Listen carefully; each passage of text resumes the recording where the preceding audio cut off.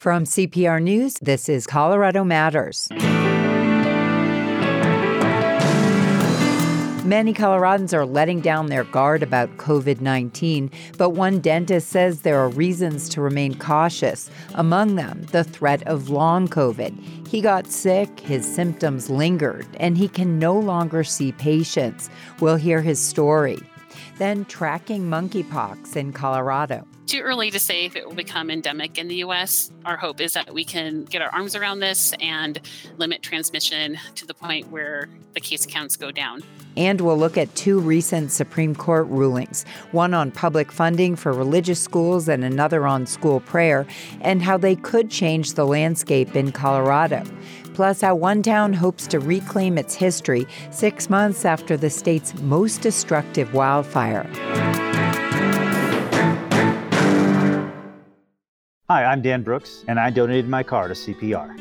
The car I donated was a 1996 Ford Explorer that my son had been driving. When he went off to college, he didn't need the car, and it was old enough and duct taped together enough that the rest of us in the family didn't feel safe driving it, and it was time to give it to a good cause.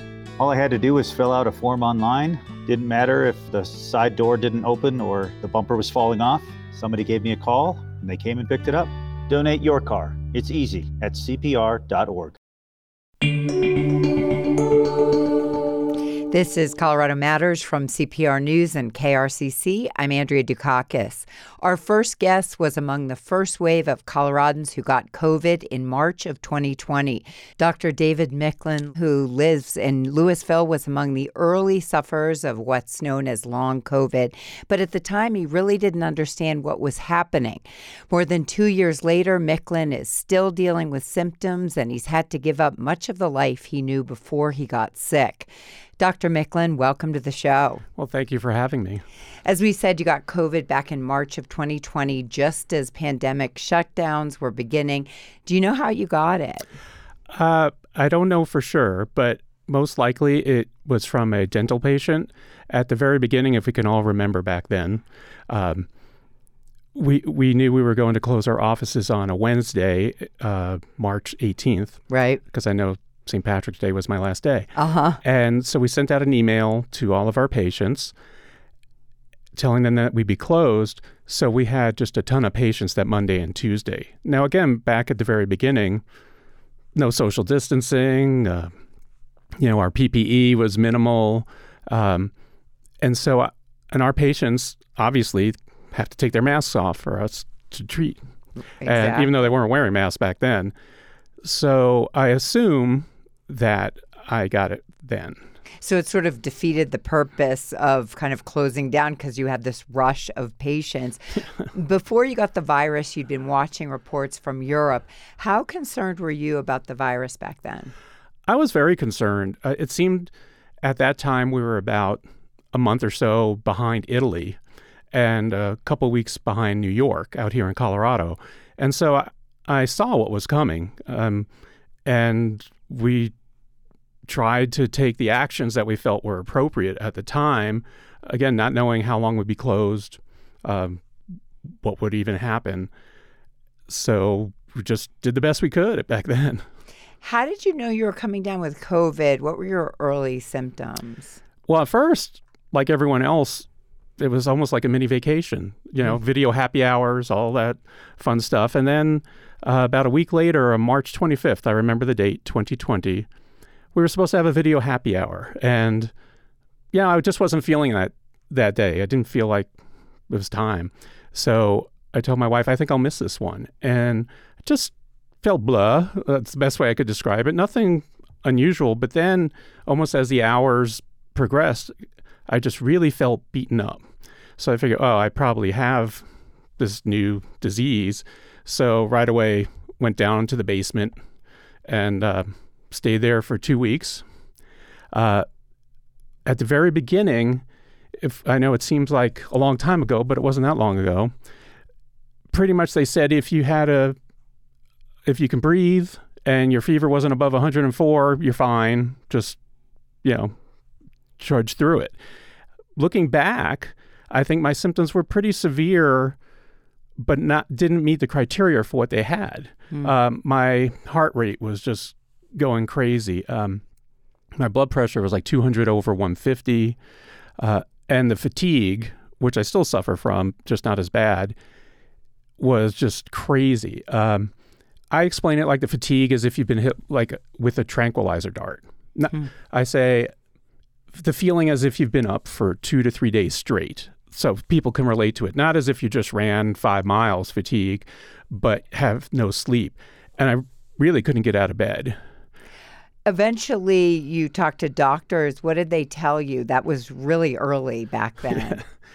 Well, thankfully for me, my doctors have been very helpful and understanding. A big issue with a lot of long COVID, long hauler patients is they aren't believed, even to this day. The doctors will say, well, it's all in your head or this or that. I was thankful that my doctors have been with me the whole way, from my primary care to neurologists, but no one knew back then. When I eventually emerged from the basement after 14 days, I told my wife, I said, I just don't feel right. There's something with my head back then. And I even called it brain fog before brain fog was brain fog. Now it's a term we talk about with long COVID. Exactly. And it's just such an out of body, uncomfortable experience. And so I didn't know what to tell my doctors. So the good thing is I kind of kept like an email journal with my doctors. I said COVID day 14, day 20.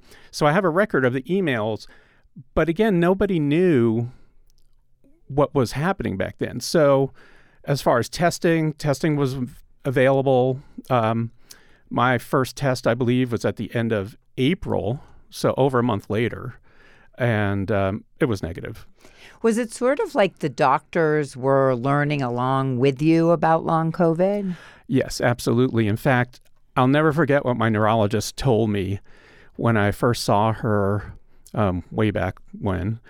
She said, Dave, you're my first long-haul patient, but I know you won't be my last. And now, I still talk to her. She says she has dozens, hundreds, so many. And I was the first one. So I find with my doctors that, yes, I am on the forefront of long COVID, and I'm pretty much telling them what I'm experiencing, and we're learning together. Right now, it's still mostly just treat the symptoms. And there's some progress being made, but back then it was just, well, we don't know. Did things start to get at least somewhat better after your initial bout with the virus? The acute symptoms that I had with the blood pressure and the rapid heart rate, that subsided. But the fatigue, the migraine headaches, the ringing in my ears, that did not get better for quite a while. I'm still suffering with all those. Not as extreme as at the beginning, but I think part of it is my body just getting used to living with this. So I used to run, and I said, well, let me try exercise. And I just tried to even walk around the block. And then I was in bed for 3 days afterwards. So some doctors were telling me it's kind of like post-concussion syndrome. Some were saying it's chronic fatigue syndrome. But you treat each of those in opposite ways. One is rest, one is exercise. So we didn't even know how to even start with this thing. You had to stop seeing your dental patients. When did you realize you couldn't go back to practicing? Well, I still don't know if I'm there. But in reality, I would set goals for myself at the very beginning, and I would have a date in my mind where, okay, I'll be back by so-and-so date. And that date would come, and I still felt really bad. I explain it like the flu without the fever, just those aches and worn out type of feeling. So finally I got to, okay, New Year's Day, 2021, I'm back in the office. And of course that came and went. And that's when it really sunk in that, okay, I have to stop putting deadlines and goals on myself and just do the best I can. And then I started to come to terms with what I have, my disease, that I'm going to feel bad every day. And so my focus is I can feel bad every day and be all upset about it, or I can feel bad every day and get on with my life. The feeling bad isn't going anywhere. It's how I react to it. So I've kind of accepted that this is my life for now. And I tend to be optimistic and positive, and I try to help others like me because there are a lot now. Yeah, obviously this has taken an enormous medical toll. What about psychological for you? It's been very challenging. I have a wonderful therapist, but again, nobody knew what I had or how to deal with it. It was just talking through it, having the wonderful supports that I have with my family, my friends, my doctors, my work, people I work with is so crucial. So that helped with, at the beginning it was, why me? Why me? But I can't live my life with why me. It is me. So, okay. So I think psychologically, at first, it was like, what on earth is happening to me? But as it went on, for me, it was just, I've got the supports. I'm going to live the best life I can, and let's do it. You've also reached out to folks on the online community. What do you hear from them about the psychological toll, and has it helped you to talk to them? For me, it's helped me initially to know that there are others like me. Because again, at the beginning, there wasn't even a name for what I have. So, misery loves company. So we had that. But what I find now with a lot of these message boards, at least for me, it's very depressing. No one has a good story. Some people don't have any answers. And that's who I try to help. I've communicated with some people like me. They seem to be at their wits' end. There are people that openly talk about suicide on these chat boards to thousands of strangers. And everyone's pleading with them, you're not alone, get help, get help, get help. I was in touch with this one young lady, didn't know her, spoke to her a few times, but she seemed pretty dire, desperate. And then I didn't hear from her again. And I just texted her, say, hey, I don't want to be a pest, just want to know you're okay. I never heard from her again, and I hope she's okay. So the message boards are great for support. Was one group called Survivor Corps on Facebook. They've taken a lot of action, and I've actually had interviews with Dr. Fauci. They've had some moves in Congress. They're very vocal for this community, which I think is great. There's another great group for people who are listening. It's on Slack, which is a channel message board, right, and it's called Body Politic. That is divided up into all different symptoms groups. And it's great to find other people, or they'll put things that help them, didn't help them. Unfortunately, there's a section that says like victories or recovery. It's not that busy, because I think if people do feel better, you don't want to go back in that room with everyone. So there aren't a lot that I find success stories of getting on. Now they're there, but there's more that aren't there yet. Long COVID is defined as symptoms that persist beyond the initial phase of the virus. Estimates vary, but studies have shown about 20, even 30% of people who get COVID will end up with long COVID, or at least symptoms that continue. How would you frame that for people who seem nonchalant about the possibility of getting the virus? Well, I look at it, we are all living with COVID now. Everyone's living with COVID. And some people just feel like, okay, I get it. It's like the flu. I'm over it. I'm not in the hospital. But then I tell people, well, look at me. I was never in the hospital. My life has totally changed. This isn't something to play with. It can happen to anyone. I was fit. I took all the precautions I could at the beginning. But this terrible thing got to me. So as far as the definition of long COVID, to me, it's someone who's still suffering months afterwards. I know the definition might just be weeks or whatever, but what other people have, it's like, I call it life altering. It just totally upends your life, and you just have to live with it. I understand you tried to apply for government benefits since you can't work, and your efforts were not successful. What happened? That is correct. You have to wait a year from your initial, quote, disability to apply for Social Security disability benefits. So I applied in April of 2021. November of 2021, I've got a rejection. I don't qualify for disability benefits. Okay, so I'm not going to stop. That's not me. I said, let's file an appeal, and I found an attorney who just deals with this. We filed an appeal, and months later, they denied my appeal. Basically, I wasn't considered disabled enough for them.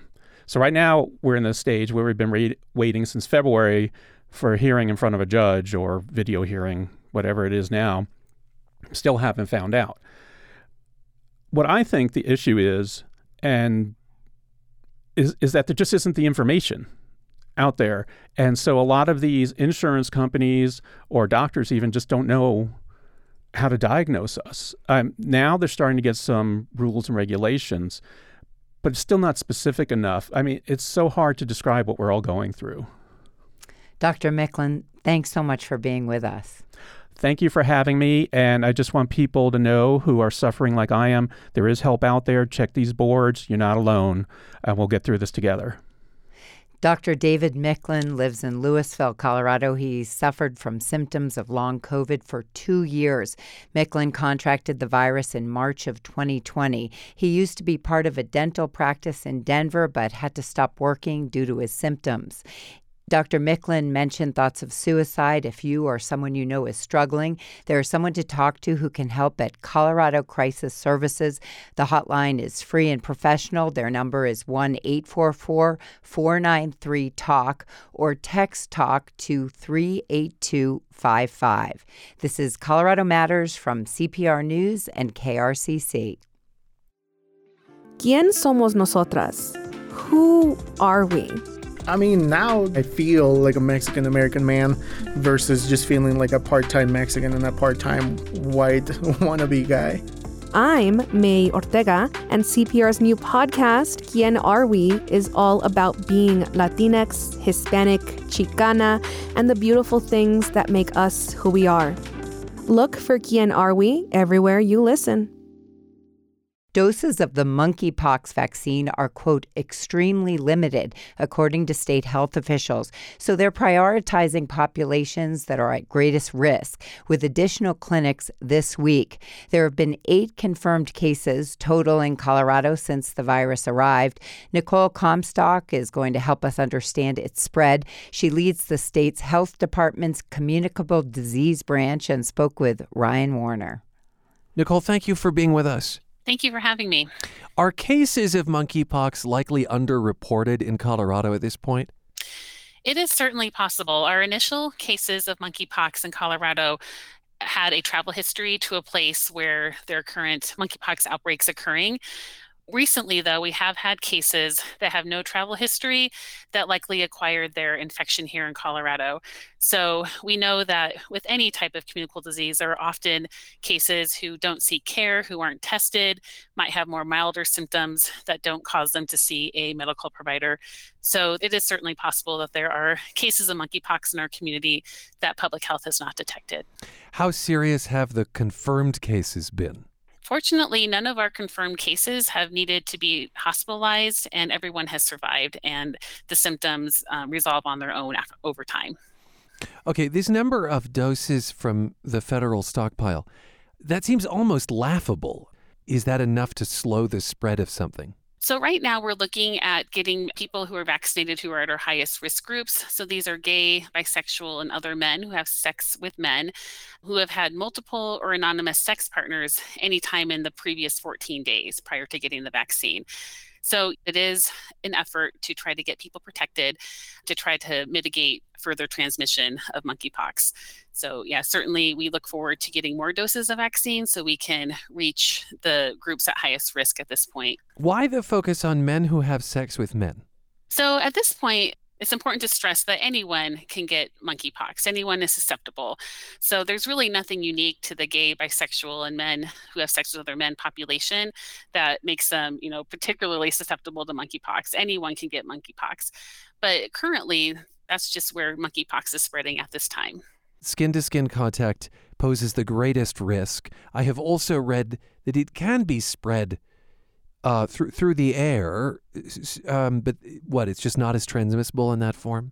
Right. So what you've read is correct. There is some evidence that monkeypox can be spread through respiratory droplets. So someone who is infected with monkeypox could potentially have that virus, say, in in their nose or their mouth. And if they're coughing or talking, those droplets can potentially be infectious if someone else were to be exposed to them.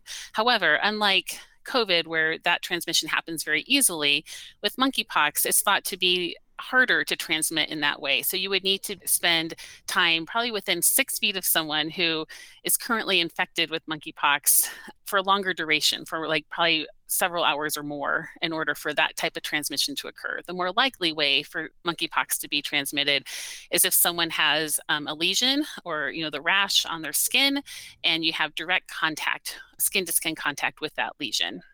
Do you think the administration of the vaccine will continue to be through these kind of state-sponsored clinics? Will this wind up in someone's doctor's office at some point? A lot of that depends on how available the vaccine is. Because we have just limited availability at this time, you'll likely be seeing public health agencies here at the state, or potentially down the road, perhaps our local partners have more easy access to the vaccine. If the vaccine becomes more widely available, we are certainly planning on, what other types of clinics, what other types of community partners might be able to offer that vaccine to populations at risk. The vaccine you've invoked is JYNNEOS. Why is it in such short supply, and are there other vaccines that could be available? So we've never had endemic monkeypox. So, we've had over the last 20, 25 years, a few situations where monkeypox was introduced in the U.S. The first one was through animals, rodent-type pets that came from endemic areas in Africa, and then infected prairie dogs held as pets here in the U.S., and then from prairie dogs to humans.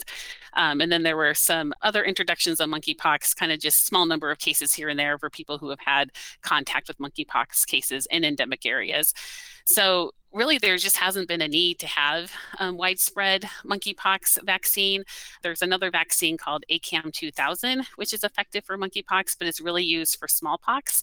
And smallpox has been eradicated since the 1970s. So there just hasn't been really a need to have widespread monkeypox vaccine. There really isn't a need to produce it until now that we're seeing these outbreaks and more community transmission here in the U.S. Is the JYNNEOS one, is that like a one-shot, one and done, or is it a series? It's a 2-shot series, 4 weeks apart. Is there decent testing in place for this? At this point, the Colorado Department of Public Health and Environment's state laboratory is the only lab in the state that is offering monkeypox testing. CDC at the national level is working hard to get commercial labs access to the testing supplies and reagents that are needed for monkeypox. So we suspect within the next few weeks, there will be commercial lab testing, which will really open up the availability of testing for healthcare providers. They won't have to all funnel through the state lab. If someone comes down with monkeypox, are there treatments? Should they get the vaccine at that point, or what? So once someone is symptomatic with monkeypox, getting the vaccine isn't helpful. It's best to get the vaccine if you've been exposed to a case. And if you can get that vaccine within 4 days of that exposure, that is ideal. If you can get it within 14 days of that exposure, between day 4 and 14, you may still have symptoms, but those symptoms will be milder than if you had no vaccine at all. In terms of people who are diagnosed with monkeypox, most people do not need treatment. For people who might have certain underlying health conditions, there are some antiviral drugs that you can work with your clinician to talk about if those might be a benefit to you. Before we go, there's a word I want to key in on that you used, which was endemic. Is monkeypox now endemic to the United States as it has been in parts of Africa for some time? Not at this point. We're seeing these localized outbreaks across the U.S., and public health is working hard to, contain those and to protect people who might be at risk. So too early to say if it will become endemic in the U.S. Our hope is that we can get our arms around this and limit transmission to the point where the case counts go down. Nicole, grateful for your time. Thank you. Thank you for having me. Epidemiologist Nicole Comstock speaking with Colorado Matters host Ryan Warner. Comstock leads the state health department's communicable disease branch. Matt Bloom contributed to this reporting. When we come back, how the Supreme Court rulings about religion and public education could resonate here in Colorado. I'm Andrea Dukakis. This is Colorado Matters from CPR News and KRCC. The beasts of burden in the Colorado mineral booms of the late 1800s were burros, the Spanish word for a small, sturdy donkey. Males are jacks, females jennies, and each is better suited than a horse to carrying loads up and down precarious mountain passes, if the burro wants to. A donkey's stubbornness is legendary, though fans will tell you if one won't do something, it likely has a good reason. That's a factor making Colorado's only indigenous sport unpredictably thrilling. The first official pack burro race went over Mosquito Pass in 1949. Today, Fairplay's annual event covers nearly 30 miles. A runner leads with a halter and a rope. The burro bears a prospector's pack saddle. Runners may not ride their burros, but pushing, pulling, and heaving are allowed. There's a cash prize for crossing the finish line first, and a dubious honor for coming in at the very end. Last ass over the pass. A Colorado postcard from CPR with the support of Sheets and Giggles. Lost in the shuffle of several momentous Supreme Court decisions are two significant rulings that impact public education. One decision relates to public funding for religious schools. The other is about school prayer.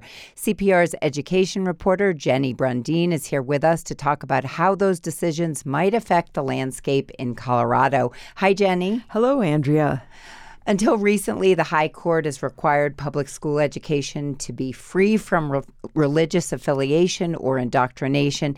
Jenny, let's take up the first court ruling. The state of Maine had excluded religious schools from receiving public money. Tell us about that case. Yeah, Maine is so rural, most school districts there don't have a high school. Here's how the state has dealt with that. It pays high schools to accept students from districts that don't have a high school. Families can also choose a private school, and the district will pay the same amount to that school to educate the student. The state wouldn't, though, pay the tuition for students to attend a religious private school. Two Maine families disagreed with that and challenged the state. So tell us about the ruling. What did the justices decide and why? The conservative supermajority on the court rejected Maine's ban, thereby forcing school districts to pay tuition at religious schools. They said the state paying tuition to private non-sectarian schools, but not private religious schools, amounts to discrimination against religion. And this is a court that has increasingly favored the role of religion in public life. And we should note 5 of the 6 conservatives on the court attended religious schools. What exactly does it mean when we say a religious school? What kinds of things did the schools in this case teach? Yeah, one of them expects teachers to, quote, integrate biblical principles with their teaching in every subject. And both schools can deny enrollment to students based on gender, gender identity, sexual orientation, and religion. Dissenting justices suggested that conflicts with the state's human rights law. What other concerns did the 3 dissenting justices have? Yeah, they said the state now treats everyone equally, a free public secular education for all. If a family wants a religious education, they should pay for it, not taxpayers. They said the decision continues the dismantling of the wall of separation between church and state. And this, by the way, is the First Amendment's Establishment Clause. That prohibits the government establishment of religion or actions that unduly favor one religion over another. Justice Stephen Breyer pointed out there are more than 100 different religions in the U.S., and for taxpayers to support the teaching of one over the other is discriminatory. What have been the general reactions so far to the ruling? Public education advocates were dismayed. They're worried such a ruling will chip away at public dollars for public schools. But those in seeking to increase taxpayer funding for religious schools saw it as a victory. One of those was Ready Colorado, their conservative education reform advocacy group. So what is likely to be the impact of this ruling here in Colorado? Well, there won't be any immediate changes in Colorado. The ruling does not require states, remember, to offer funding to religious schools if they don't already fund private schools. And Colorado doesn't have a state-level voucher program, but that doesn't mean there couldn't be attempts to pass one in the future. Right. Some believe it could mark the beginning of a new set of lawsuits. Yes, that's right. A number of states, including Colorado, have constitutional amendments that prohibit state tax dollars from aiding religious schools. And if you remember, that led to the Colorado Supreme Court in 2015 to strike down a voucher program in Douglas County. That program had allowed parents to use taxpayer dollars to send their children to private schools, including religious schools. Could there be a case that takes those state bans on someday? Well, we don't know. One expert I talked to also thought it was unlikely another Colorado school district would set up a voucher program to allow students to go to schools outside the district. But the more probable set of future lawsuits might concern whether charter schools, those are independently run public schools, whether they can be run by religious organizations. Yeah, that is correct. Charter schools now have to be secular in how they're managed and what they teach. But some scholars think that there could be a future case applying the logic from that state of Maine case. That is, the High Court would take up the question of whether prohibiting a religiously run charter school is discrimination under the Constitution. But there are many problems in that path. Like what? Well, quite simply, charter schools are defined in state statute as public schools and can't be religious. Also, major charter school organizations oppose the idea of charter schools being religious. They're subject to certain public laws, like they're not supposed to discriminate in their admissions, unlike some private schools. At the same time, it's very clear that the legal ground here is shifting. Yeah, that's true. And the culture wars that have been foisted upon public schools are driving some families from those same public schools. But church-run charter schools bring up a whole host of problematic issues. CU Boulder's Kevin Wellner asks, if you have a church-run charter school, would the state be able to place restrictions on it, like this is a charter school, it's a public school, you have to run it as a public school, you can't run it as a private school, which means you can't be proselytizing, you can't use religion-motivated arguments to discriminate against members of the LGBTQ community, that sort of thing, right? So those are the sorts of questions that are likely to come up.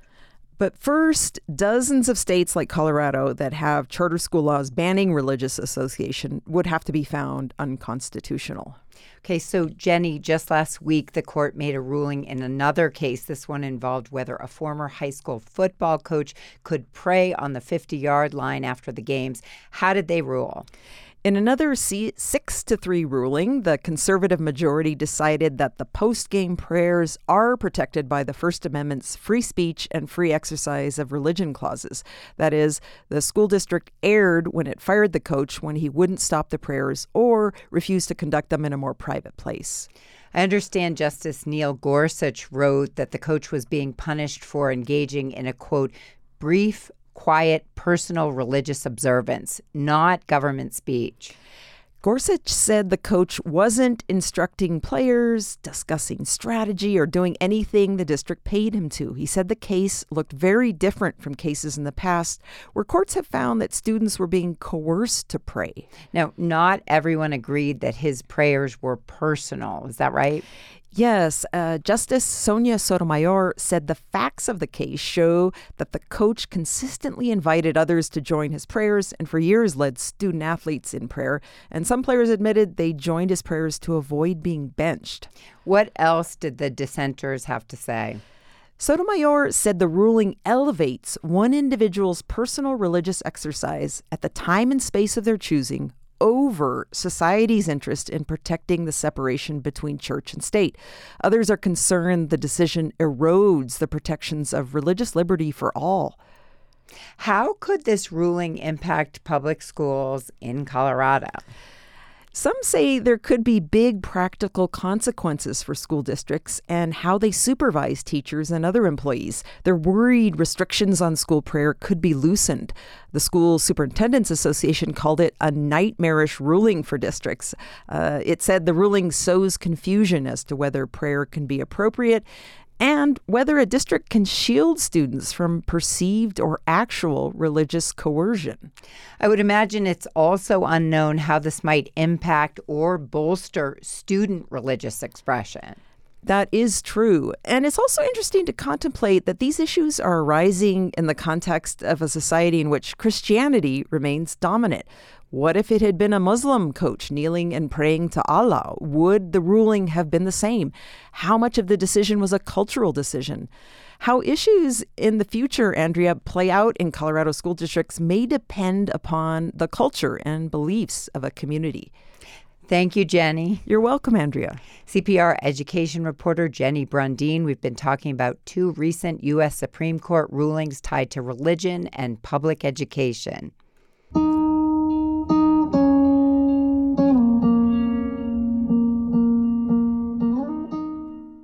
When the Marshall Fire tore through the town of Superior, it also destroyed the building that housed the town's history. 6 months later, the group behind the Superior Historical Museum is working to reopen in a new location and seeking the community's help sourcing artifacts. CPR's climate and environment reporter Miguel Otarala has the story. Some of this stuff blew in from someplace else. I don't even know. I think that was somebody's garage or something. That's not from here. No. The Marshall Fire destroyed nearly 400 buildings here in Superior. It also literally burned down a piece of its history. A lot of stuff was flying around. Oh, here's the crown off the roof. The Superior Historical Museum housed hundreds of artifacts from the town's early days. Now all that's left is a massive pile of rubble where its basement used to be. It's kind of sad to come in here, really. That's Errol Waligorski. He goes by Wally. He and the rest of the Superior Historical Commission opened the museum 12 years ago, repurposing an old camp house for coal miners in the early 1900s. It was a small museum, 24 feet by 24 feet, with a kitchen, living room, and 2 bedrooms. It was only open once a month, and in the fall for an annual field trip by local second graders. But the items inside told the history of Superior, a mining and farming town that became a suburb of Boulder, and that was struck by the most destructive fire in Colorado history. They've also lost their homes, so there isn't anything else we can get from these people. So it's just a complete and total loss for the entire community. But the commission wants to start over. It plans to build a replica of the former museum and display a new set of artifacts donated by people with strong ties to Superior and the surrounding towns. The Marshall Fire is now also a part of that history. Lydia Yecki is the town's recreation coordinator. She's helping the commission recover items from the old museum. I think the desk that we want to keep is in that corner there somewhere. I was going to have the guys dig it out. She quickly finds it, a burnt desk chair tucked underneath some bushes. They want to keep a couple of remaining artifacts after the fire and display them as part of history. So this will be one of the things they'll keep. The museum also had a cream separator, a typewriter, and bird cages used to send canaries down into the coal mines. Yecki and the commission members are unsure how many of those items they'll be able to recover. They also don't know how long it'll take to find new items and to rebuild the museum. For now, they'll relocate to a bungalow that was the former home of Frank Grasso, a Polish immigrant who delivered milk to the town's residents in the early 1900s. Sorry, I still got my Christmas stuff. After reading about the museum's plans to rebuild in the local newspaper, Renee Llewellyn of Broomfield gave the commission a call. She's a descendant of the Vara family, one of the earliest settlers in the region. So right there where those condos are is where the mining town was. The view outside her property has changed a lot over the years. Instead of the old mining town, there's condos and office parks.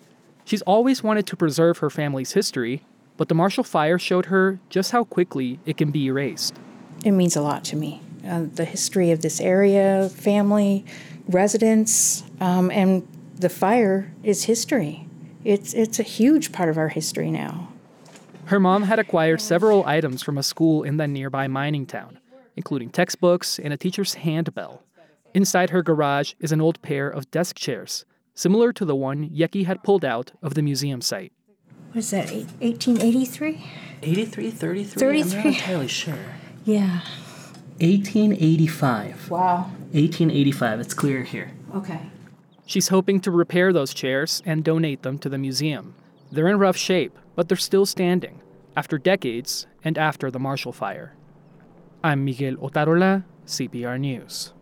CPR climate and environment reporter Sam Brash also spoke with people impacted by the fire and talked with them about when they might be headed home. It's really gone from disaster zone to construction site. I've been in Superior's Sagamore neighborhood, the Harper Lake neighborhood in Louisville. Construction crews are working tirelessly to clear ash and debris from construction sites, and in a few rare cases, people have even broken ground on a new home. Gary Safasan is the recovery director for Boulder County. He's proud of a lot of the progress that's being made, especially around a county program to clear debris from lots. He also says the recovery and rebuilding process isn't something that'll wrap up in a matter of weeks or months. This is years and years of recovery that's going to have to occur. We are very in the early stages of this. For proof of that, he points to rebuilding permits. Those 1,100 or so properties are in Louisville, Superior, and unincorporated Boulder County. So far, they've only given 11 property owners permission to start construction. That's just 1%. Sam also found a lot of people who are trying to rebuild didn't have enough insurance to cover the cost. Read more of his reporting on the rebuilding effort at CPR.org. When we come back, a Denver native helps Buzz Lightyear go to infinity and beyond. This is Colorado Matters from CPR News and KRCC. You're about to step out the door. You've got your keys, your wallet, and CPR. If you have your phone with you, we're just a tap away. Listen live at CPR.org or use the Colorado Public Radio app on your phone. Buzz Lightyear mission log, stardate 3901. After a full year of being marooned, our first hyperspeed test flight is a go. Who are you talking to? No one. You were narrating again. I was not. Just doing the mission log. You do know no one ever listens to those. I know that. Narrating helps me focus. Ready, Captain Lightyear? Ready as I'll ever be, Commander Hawthorne. This is exciting. A new adventure. I'm gonna grant you 4 minutes to be off planet, but then you come right back to us. To infinity and beyond. The new Pixar movie Lightyear is a spin-off of the wildly popular Toy Story franchise with a twist. The characters aren't toys this time around. Denver native Will Ross served as the editorial coordinator on the film. He spoke with my colleague Chandra Thomas Whitfield.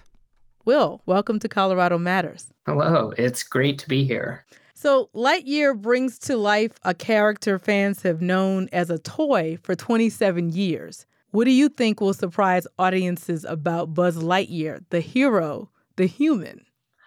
You know, I think most of the surprises in the film are going to come from the situations that Buzz finds himself in and sort of how he interacts with them, the characters around him, and the problems that they all face and everything is just something that's very human and very relatable. And, you know, I think once you move past the plastic version of Buzz Lightyear, you'll get to see the human version in this movie. Yeah, what stood out to me was this idea of family. Like you have the lead character, Buzz, sort of building this team and kind of reluctantly at first to help him take on this mission.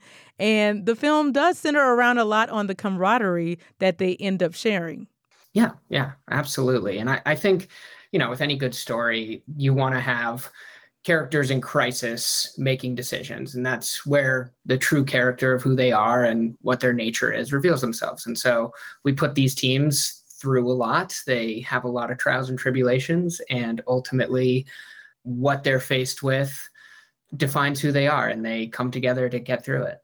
I really think at the end of the day, this film is about, you know, learning to work together as a team, learning to trust people, and understanding that despite folks' differences, that you can all function together as a team. I heard a good thing, actually a quote from the director the other day as we were doing a little cheers to the movie. And he said, you don't have to go to infinity and beyond alone, which I really liked. Yeah, what also stood out to me was the focus on diversity, racial diversity, diversity in age, physical ability. And there was also a nod to the LGBTQ community. Did that attract you to the project? Yeah, absolutely. I remember when I initially saw the first cut of the film that I saw, which was slightly different, but the thing that always stayed all through and consistent the whole way through was the inclusion aspect, and specifically the character of Alicia, who is my favorite character in the film. I think she is the strongest, she's the heart, she's the driving motivation for Buzz, and her relationship to Buzz and her being such a unique and well-represented character in the story is ultimately what drives the heart and the passion through the project. Yeah. Yeah, it definitely shined through. So where did you grow up in Denver? And I'm just curious, how did that shape your entry into Hollywood? I grew up in North Cherry Creek, and I was always, working on movies and always had a camera in my hand and was, filming my friends and my pets and trying to make whatever I could. And then I eventually moved over to working on student films and student projects for school. And it was always my main passion. And in high school, I went to Denver Academy, and I had some really great teachers there who helped me believe in myself and built up my confidence and made this pipe dream and passion a reality. And then I started to get a little recognition for some of those movies. And then, the possibility of film school became very real. And I moved to California, and I worked my butt off until I was able to get a job at Pixar.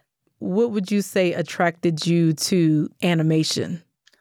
It was interesting. So I used to work at Lucasfilm, and I really enjoyed that. And working on live action projects is, really rewarding, and getting to be a part of that is super interesting.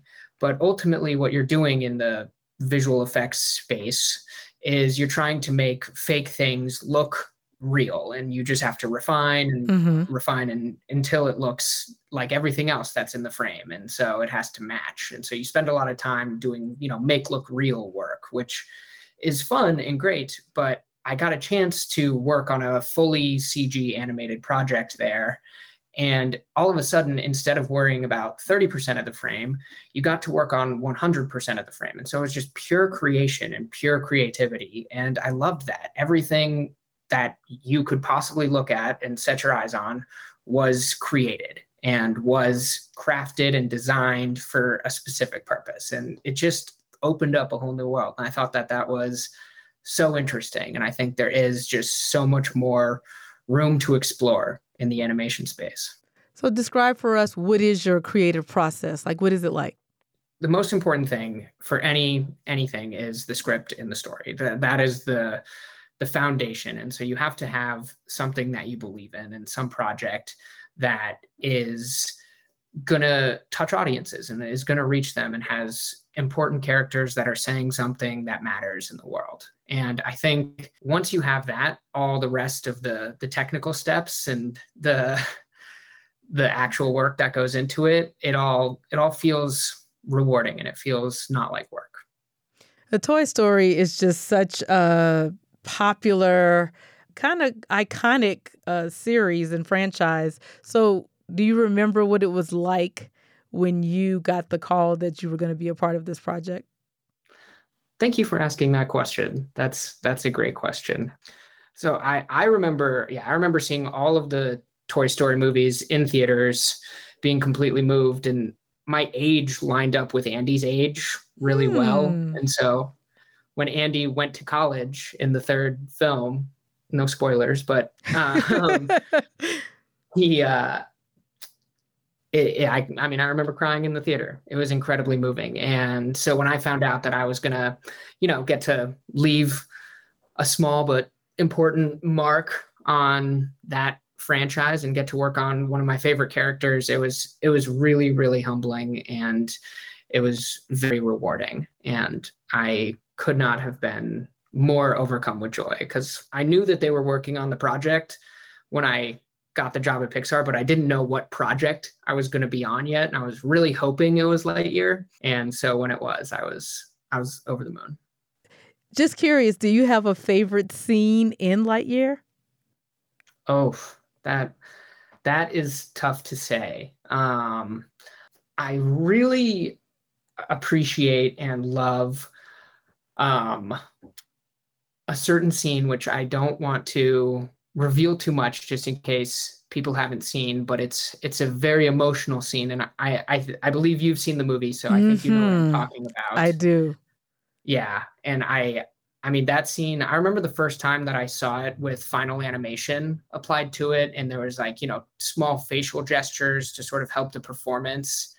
And I remember getting a little misty eyed. Will, thanks for joining us.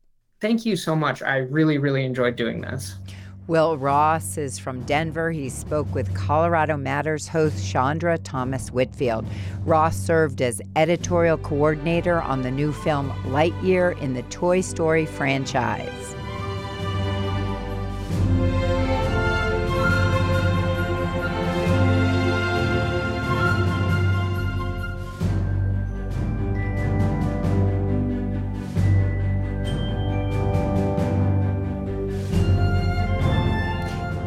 Thanks for joining us today, and to the Colorado Matters team. Tyler Bender, Carl Bielek, Anthony Cotton, Pete Kramer, Rachel Estabrook, Michelle Fulcher, Matt Hers, Michael Hughes, Carla Jimenez, Pedro Lumbrano, Patrice Mondragon, Shane Rumsey, Chandra Thomas Whitfield, Ryan Warner. And I'm Andrea Dukakis. This is Colorado Matters from CPR News and KRCC.